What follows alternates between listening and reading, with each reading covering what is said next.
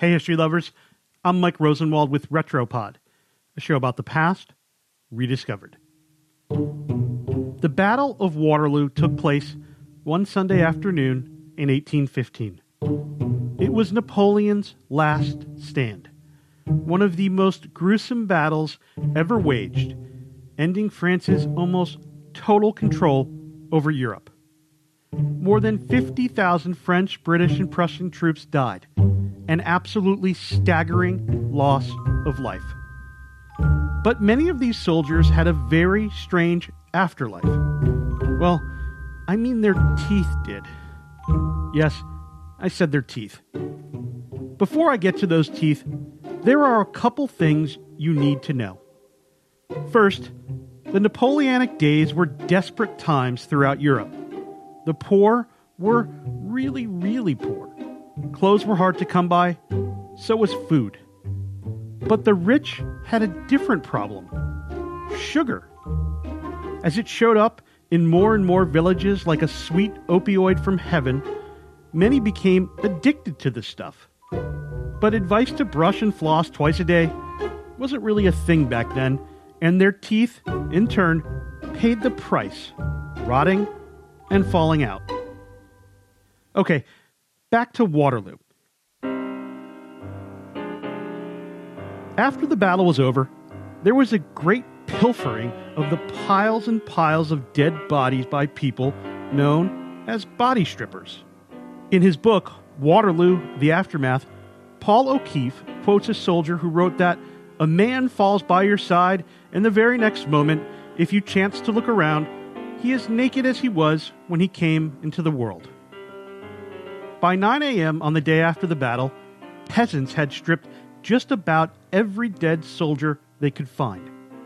Shoes and stockings were the most prized items, O'Keefe wrote, but for some reason, nobody wanted the thick wool socks that the Scottish troops wore. So, scattered on the battlefield were scores of naked men in plaid socks. Very odd. Anyway, among the so-called body scavengers were some crafty entrepreneurs armed with pliers. With the teeth of the wealthy succumbing to sugar, a vibrant industry of dentures made from human teeth flourished. The poor were stripped of their teeth after dying. Criminals were stripped of their teeth too. And the Battle of Waterloo, well, it was an absolute boon for inventory. Thousands and thousands of teeth were pried from the mouths of the dead. O'Keefe quoted one tooth speculator who wrote, "I'll draw them as fast as the men are knocked down." So what did teeth thieves do with all those bicuspids and incisors in their pockets?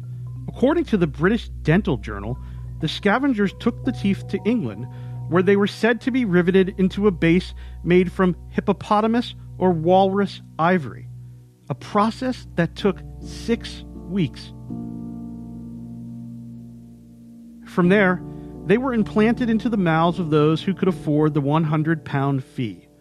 All around Europe, the wealthy coveted the teeth of dead young soldiers.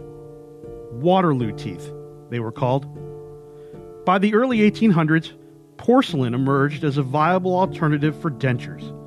But human teeth were still sought and sold well into the 1860s, showing up in catalogs and newspaper advertisements with tantalizing descriptions like "the best ever invented" and "unsurpassed for their beauty and lifelike appearance." In that way, the dead soldiers of Waterloo lived on, chewing food, tobacco, and smiling. I'm Mike Rosenwald. Thanks for listening. For more forgotten stories from history, visit WashingtonPost.com/Retropod.